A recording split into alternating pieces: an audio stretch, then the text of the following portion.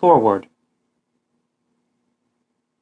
Learning to build a house from the foundation to the roof has given me an appreciation for architecture and home design. I grew up on construction sites, helping to build custom and spec homes with my family. In an age where the larger the home the better, I helped build some pretty fantastic homes. Log cabins, grand log homes, and ranch-style homes with bonus rooms over the garage.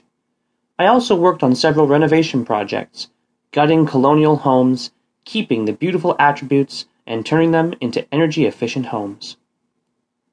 Now I find myself captivated by the tiny house movement.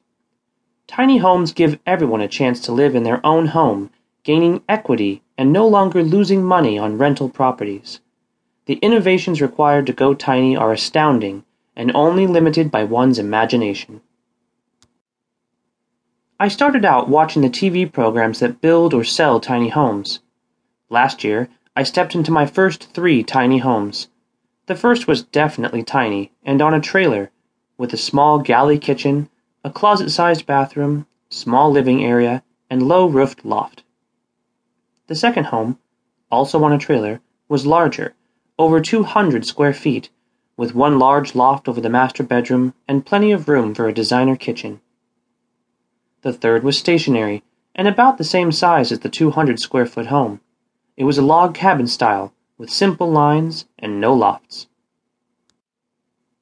5 years ago, I found a house plan I love. It is a little over 500 square feet, is a stationary design, and it has all the space I would need with a few innovations. I have taken this plan and formatted it several times in various ways to determine what I like best, whether I would want to start with containers or wood framing to make the perfect house. I have even contemplated finding a similar style prefab that I could adapt to my personal style. My background in construction, my in-depth research, and my own desire to live on a tiny scale are why I'm bringing you this book about tiny houses.